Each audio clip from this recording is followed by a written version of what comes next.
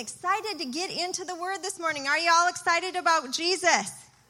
He is a good God, and we have so much to be thankful for. Even when hard times are going on in our life, we can still find things to be thankful for, right?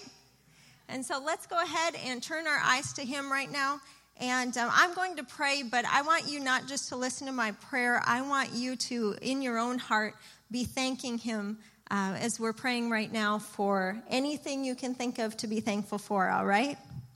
Father, we come to you this morning with grateful hearts. We praise you.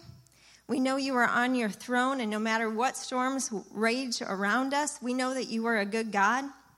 We know that John 10:10 tells us that it's the enemy that comes to steal, kill, and destroy, but you have come, Jesus, to give us life and life more abundantly, and we receive that life more abundantly by faith in your grace today. We praise you for your word.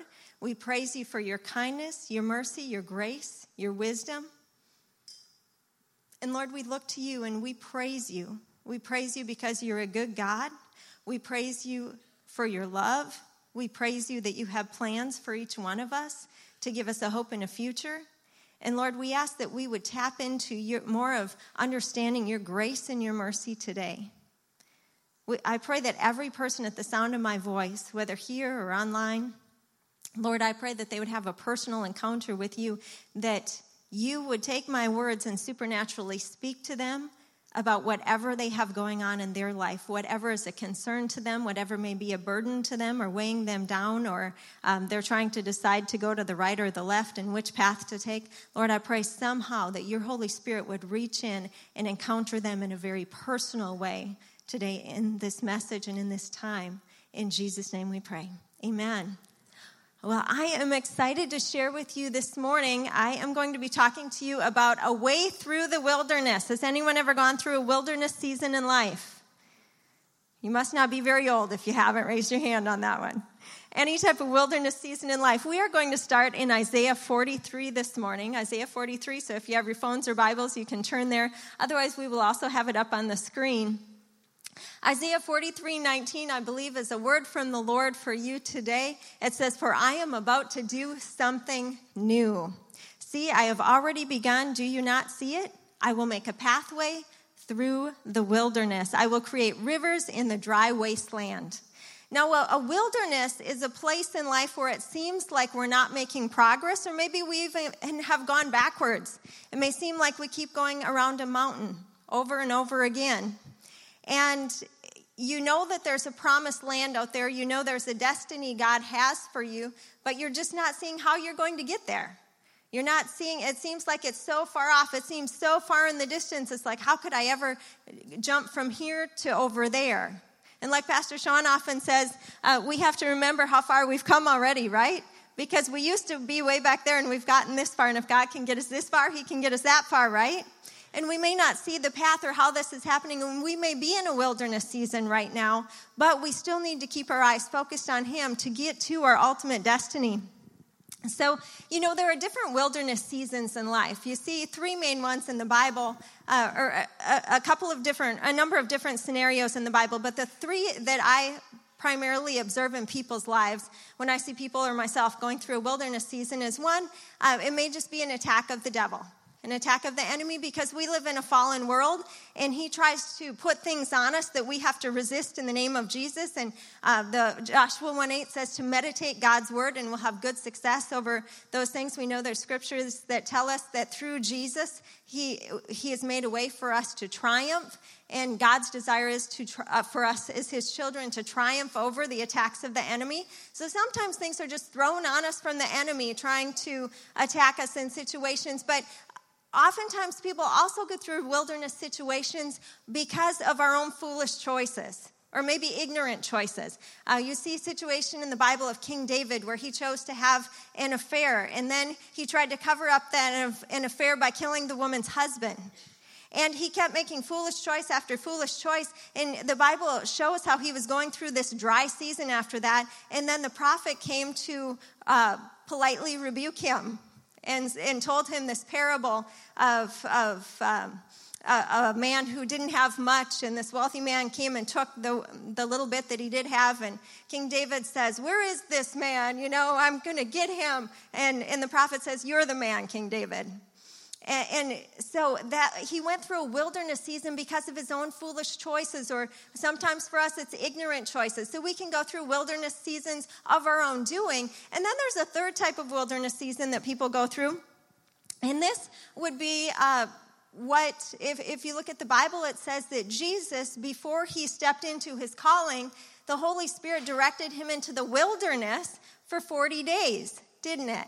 And so there is a wilderness season in our life that God ordains sometimes to prepare us for our calling. So that wilderness season is not of our own doing. It's a time of preparation that God has called. And that season of preparation sometimes isn't fun to go through. A wilderness from God, it's a training season for our called place in life. And training seasons, even from God, sometimes don't feel fun, even though I believe, having gone through them myself, that we should choose to have a good attitude in it. Even though sometimes it's difficult, we just need to make that choice to have a good attitude. But training seasons, even from God, sometimes don't feel fun for several reasons. Number one, in our eyes, they're taking a long time.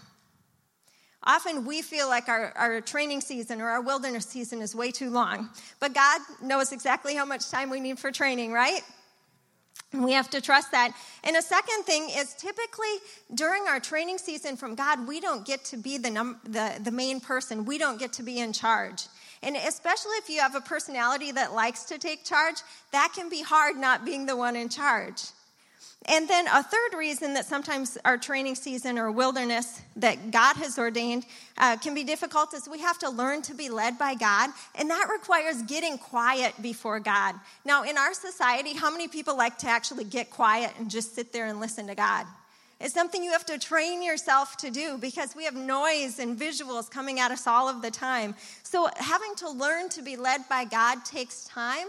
And a lot of people don't like to slow down and take that time. And then number 4, we have to learn during our wilderness season, training season from God, to learn to submit to authority figures in our life. Now, a lot of people say, well, I don't have any trouble with submission. If you say you don't have trouble with submission, you don't understand the definition of submission. Submission is when you disagree with your leader. It's not when you and your leader always agree on everything. Submission is actually when you disagree with your leader, and as long as your leader isn't telling you to sin or do something against God, that you need to support them with a good attitude and go along with what they're wanting to do as the leader.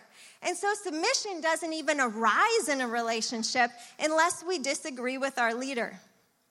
And at that point, if they're not asking us to sin or do something against the Holy Spirit's direction, then we cheerfully get on board with that. Now, we may voice our opinion politely to them and say, well, have you thought of this? Or can we pray about this? But ultimately, when it comes down to it, we submit to the leader in that situation. So our training wilderness season is learning to submit to our leader with a good attitude.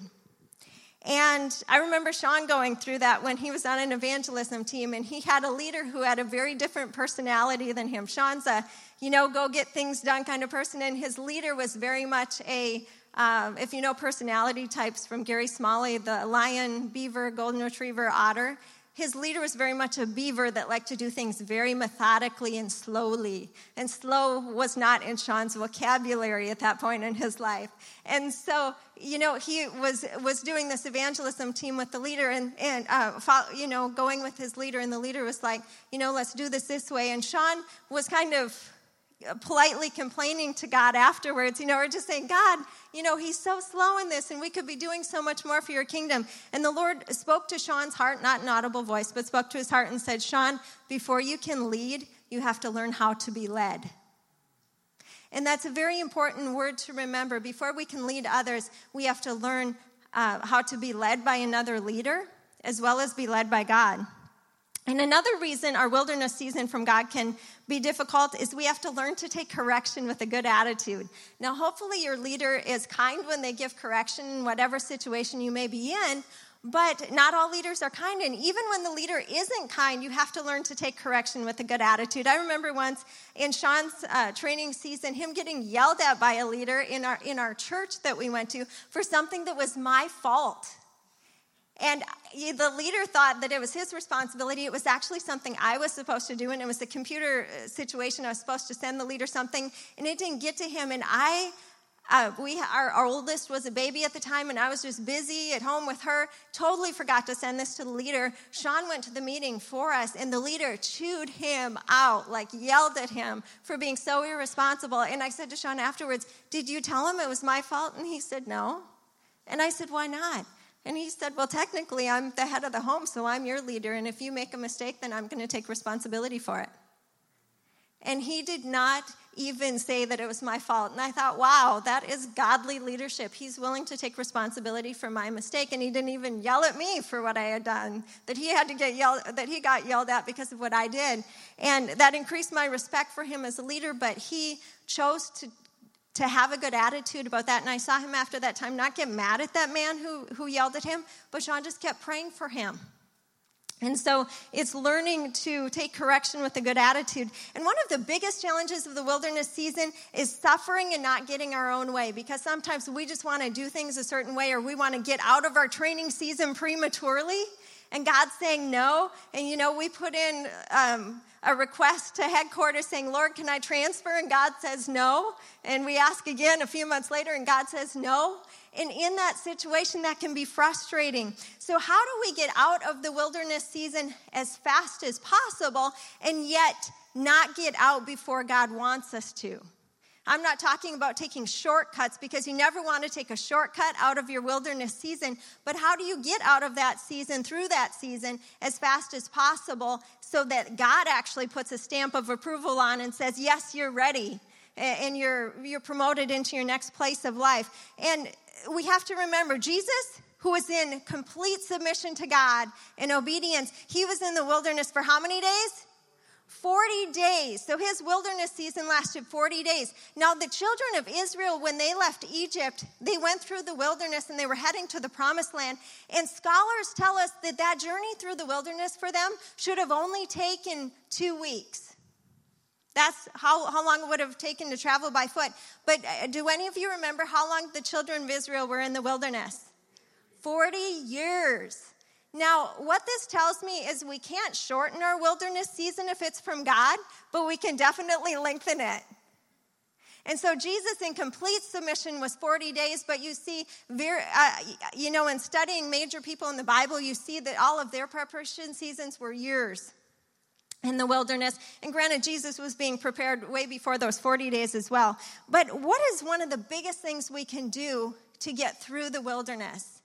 I believe one of the biggest things from studying the Word is choose humility of putting God first, and choose humility in prayer. Because you look at people who came through those seasons successfully, and they were people who chose humility, and there were people who chose prayer. And one thing to remember is that prayers get us previews in life.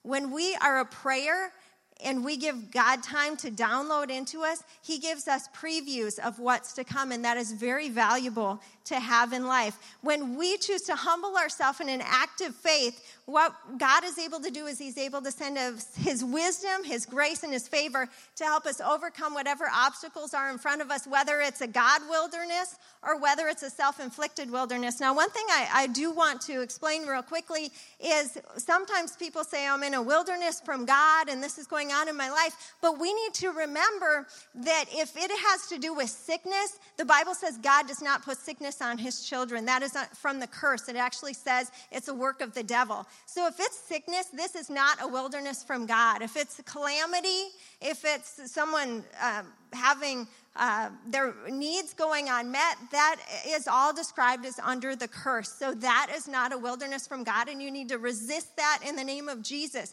Find scripture to stand on and pray against those things. But no matter what type of wilderness it is, whether it's an attack of the devil, whether it's our own foolishness, or whether it's our training season from God, we need to choose humility and prayer in those things. James 4:10 says, humble yourselves in the sight of the Lord, and he will lift you up. Now, one thing I want to point out here is humility is important, and I think one big part of humility is getting on our knees. Would you agree? Because when we get on our knees, we are reminding ourselves that we're small. We're small compared to God, and he's huge. And when we get on our knees, it does something to our heart. There's just something it does. Because when I've had my greatest breakthroughs in life, often it's been from when I've been on my knees. It's so important to get on your knees on a regular basis before God. Whether things are bad or good in life, it's good to humble yourself before the Lord. But when we humble ourselves before God, what we're doing is saying, Lord, I am weak without you and you are strong. And I need you and I need your grace. Going through the wilderness, it made me think of when Sean was finishing up college at Oral Roberts University in Tulsa, Oklahoma. I had already finished, and I got a job as a student services coordinator there. And my job as a student services coordinator was to help students with whatever they had a problem with. So any kind of problem, they would come to me and I would try to fix it, whatever it was. And so I would get 1,000 different questions. And one day, a woman I was in my early 20s at that point, and a woman probably in her early 30s, she walked in the door, and she was this little woman, and you could tell she was a firecracker, and she walked up to my desk, and she looked, even though I could tell she had a really strong personality, she looked heavy laden. She looked like there was just a big burden sitting on her shoulders. And she walked up to me, and you could tell it was her first day of classes. A new semester was just starting. And she said, could you tell me how to get to this classroom? And I looked at her and I said, I'd be happy to tell you how to get to that classroom. But first, are you okay? And she looked at me, and she clenched her jaw real tight, like she was fighting back tears. And she said, I'm fine. She said, you wouldn't get it anyway. And I looked at her and I said, I don't know what you're going through. I don't know what your struggles are. But I said, I know that when my husband came to school here a few months ago, we knew it was the direction of the Lord that he was telling us to move here, and we came with nothing. We had just enough money to pay our first month's rent. And I said, we didn't even know for sure that he was accepted into school when we came. And we were broke, and neither of us had jobs. In fact, Sean actually, I said my husband had a job that was supposed to transfer here, and when we got here, we found out it didn't transfer. And I said we moved here in complete chaos, it seemed. And I said we have had to believe God for everything. I said, in fact, my first few weeks here, I cried myself to sleep every night trying to not let my husband see because I miss the rest of my family so much. And I said, but for the last few months, I said, we have believed God, and he's provided me this job. He's provided for my husband's tuition that we didn't know how we were going to pay for. He got accepted. We've had need after need met supernaturally. And I said, I don't know what it's like to go through your struggles, but I do know how to pray and get answers to prayers for financial needs. I've been through that personally. And she looked at me, and tears just started dripping down her cheeks. And she said, you look like someone that doesn't have any problems. And I had to hold back the laughter on that one. And I said, sweetie, we've all got problems, and some worse than others, of course. But she looked at me and she said, I just moved here with my 4 kids. They were aged 12 and under. And she said, I just moved here with my 4 kids. And she said,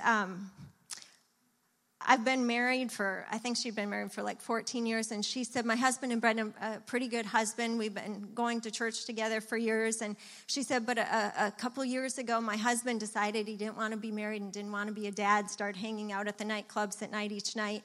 And she said the marriage has just gone from bad to worse now over the last couple of years. And she said it was getting to the point of getting violent and bad. And she said a couple weeks ago, she said my husband came home and he told me to get out.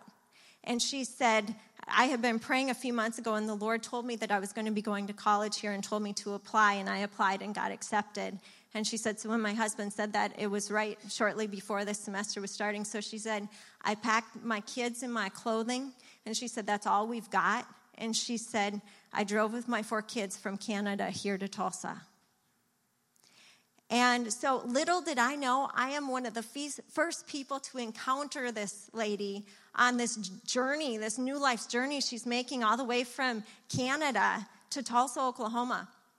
And so she told me, her situation, and so we prayed together. And I'm going to go back to telling you about her. Her name is Debbie. I'm going to tell you about her in just a little bit. But I have found that when we are in the wilderness, there are 4 enemies that most of us face. Most of us face some form of lack, whether it is lack of finances, lack of health, or lack of healthy relationships. Most of us face some form of loneliness. Most of us face some form of feeling like others don't believe in us. Usually the people that matter the most to us, often it feels like they don't believe in us. And 4, most of us face regrets from our past or anxiety about the future, not knowing what the future holds and having this fear of that. But I've also found that going through the wilderness seasons in life, when we turn to God, and I'm going to say that again, when we turn to God, there are 4 benefits of the wilderness season. You learn to trust God as your source. You learn who your real friends are. That is very important to know in life. You learn to believe what God and His Word say about you, and you gain strength and confidence for your future. You know, I remember years ago, there was a man in our first year of marriage, there was a man who was praying for us, and he was very led by the Holy Spirit. And as he prayed for us, he said, you know, I'm just getting these thoughts that the Lord is about to take you two through a gorge.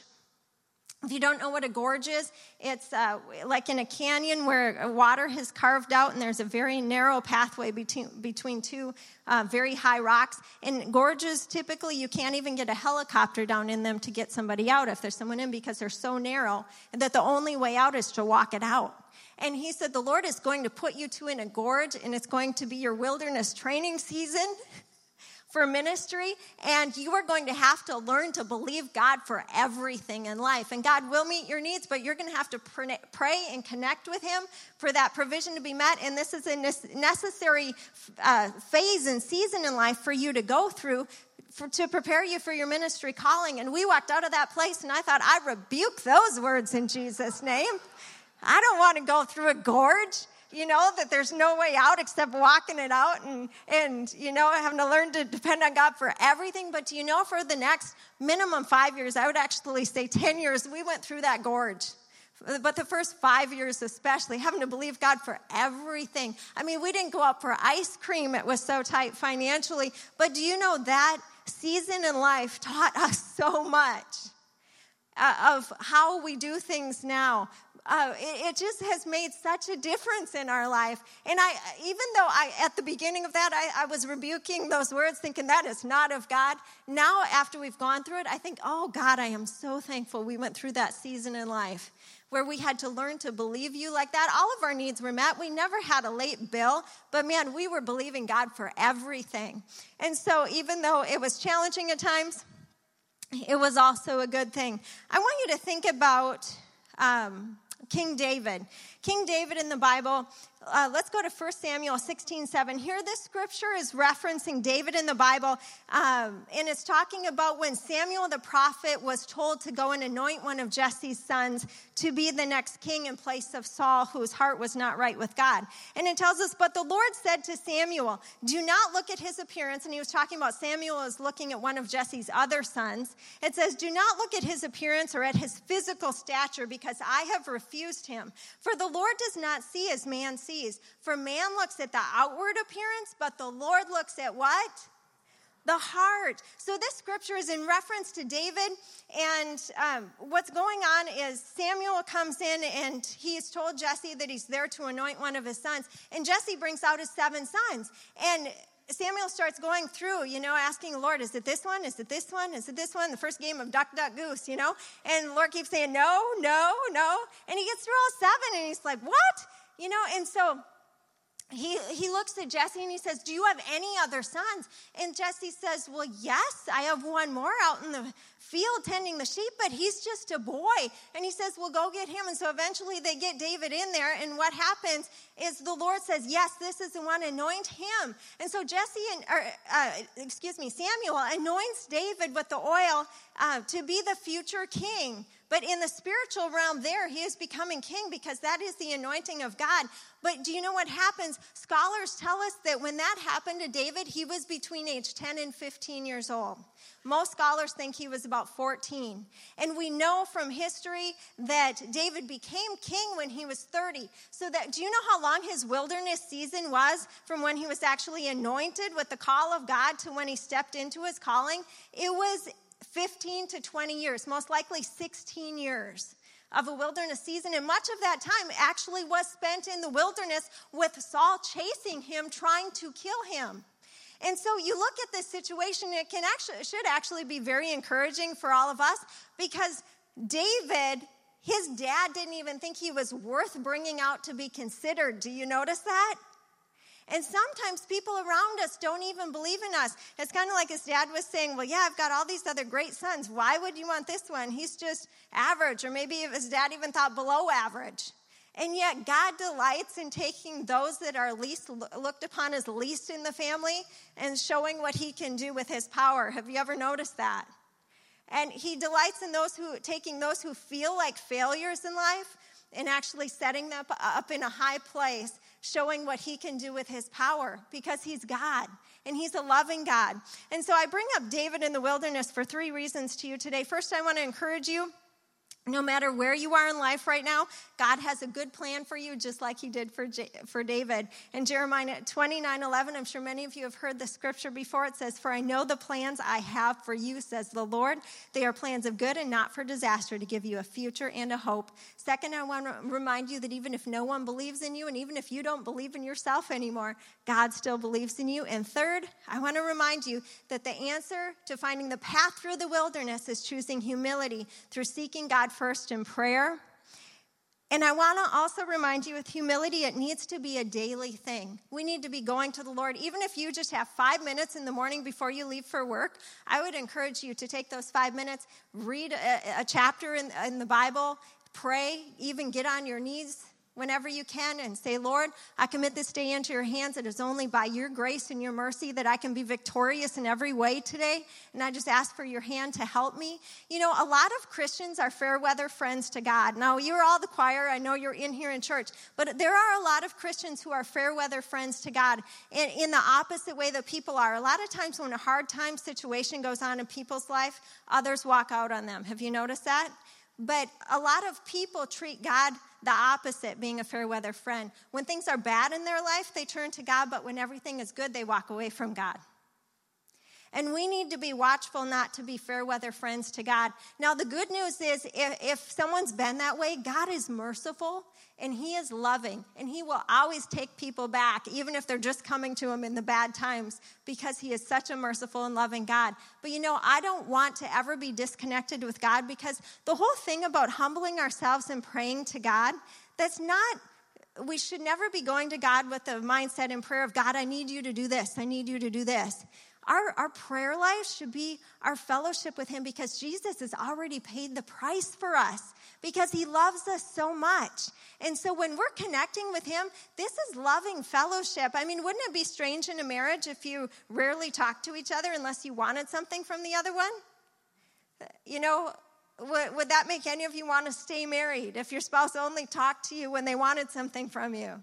No. And so in the same way, our prayer life is connection with God. It's not just asking him for stuff and, Lord, do this for me and do this for me. Our prayer life is supposed to be loving fellowship, where we're just having this great relationship back and forth. You know, we're praising him for all of his goodness in our life. God, if you listen to him, he will be edifying you and encouraging you in your heart and through his word. And it's supposed to be this loving relationship, because we're not trying to we shouldn't have this mindset of do. I've got to do this to get God to do this. I've got to do this to get God to do this. No, it's done. Jesus has already paid the price for us. And it says in the word that we are made righteous not through our own works, but because he has paid the price for us to have right standing with God. Righteousness means right standing with God. And in the Old Testament, it tells us that our righteousness was as filthy rags. But in the New Testament, Jesus has paid the price for us to have right standing with God just through us receiving him as our Savior. So when we come to Jesus and ask him to be our Savior, we don't have to do a bunch of works to be righteous. You become righteous because you're a child in the New Testament of the Most High God. And so his goodness comes upon you. So you're just in loving fellowship with him because of his love upon you. You're not trying to get God to do something for you. You're just responding to his love back and forth in this relationship with him that he wants to have with you. So I'm going to go back quickly to my friend Debbie and tell you what happened with her life. we would pray for certain needs to be met, and about a month after she was there, or she had found an apartment, got plugged into a church, got her kids in school. About a month after she was there, she came up to me and she said, Amy, guess what happened? And I said, what? And she said, I got a phone call from a local furniture company in town, and she said, they said that somebody had come in and anonymously bought 2 sets of bunk beds, and she had 2 boys and 2 girls, 2 sets of bunk beds and mattresses. In one, it was either full or queen size bed with mattress, and they asked when they can deliver them to my apartment. And they said they weren't allowed to tell me who bought them, but someone just wanted to bless me with those from the Lord. And so she was so excited. So that happened, and she started telling me about need after need after need being met. One day she even came up to me, and she had been going through some financial hardships, and she said, guess what? And she said, I got my bank statement this month, and there was over $1,000 extra on my bank statement. And she said, I called them and asked them what happened, and they said, well, we can't tell you how it got in your account. We're sworn to secrecy on that one, but the money is yours. You can spend it. And so she's like, this is amazing. But my favorite of all of the things that happened with Debbie was the day she came up to me, and it was getting close to the end of the school year, and she literally walked in the door, and you could see like she was glowing. She was so excited. And she said, guess what? And I said, what? And she said, I got a call from my husband last night in Canada. And he said, Debbie, I am so sorry for all the pain that I have put you and the kids through over these last couple of years. I just asked God to forgive me and asked Jesus back into my heart. And he said, I've gotten my life right with God, and I'm wondering if you and the kids would forgive me and let me come and be with you in Tulsa. And she told him yes, and she said he's on his way here right now. And I met this man a week later, and do you know that they got plugged into Bible studies in their church that were marriage Bible studies, started working on their marriage, and 9 months after that, in the next school year, they actually both came to my desk and told me that their pastor had just asked them to start teaching marriage Bible studies in their church because their marriage had gotten to such a healthy place that he wanted them to start helping others with their marriages. Now, that is a testimony of God's grace and goodness getting someone through the wilderness. So in closing, I want to tell you quickly, there is a man in the Bible talked about in 1 Chronicles 4:10, and his name is Jabez. And Jabez was basically born into a wilderness season. And in his life, the Bible doesn't tell us much about him, but we know that in the day he was living, parents would name their children what they were going through in their life, good or bad, which isn't always a good thing. And so it says that his mother bore him in pain, and because she bore him in pain, she named him Jabez. And Jabez actually means pain. And so every day of his life, he was hearing that he was a pain every time his name was spoken. Now, how many of you know you might grow up with a complex if your parents called you pain every day? Not a good thing. And so, and the Bible also tells us that Jabez was more honorable than his brothers. And, we don't know why he was more honorable than his brothers, but I personally believe, and this is just Amy's theory here, okay? But I personally believe that every day getting called pain, that hurt. And he, because of that, turned to God. And he humbled himself, and he had this humble heart before God, realizing, Lord, there's no way I can get out of this wilderness I've been born into without your help. And I believe that humility is why he was more honorable before God than all of his brothers. And you look at this situation, and it tells us there are just a couple sentences about Jabez, but it tells us in 1 Chronicles 4:10 that he prayed this prayer, and it says, and Jabez called on the God of Israel, saying, oh, that you would bless me indeed and enlarge my territory, that your hand would be with me and that you would keep me from evil and that I may not cause pain. So God granted him what he requested, the Bible tells us. Now, I want you to realize with this prayer, I don't believe this, oh, would you bless me indeed and enlarge my territory? This is not oh, God, would you make me rich and famous, please, prayer. This is the heartfelt cry of a humble man who is probably on his knees, saying, God, I have been born into a wilderness. I have been called a pain since I was a baby. And Lord, I am tired of being a pain to people around me.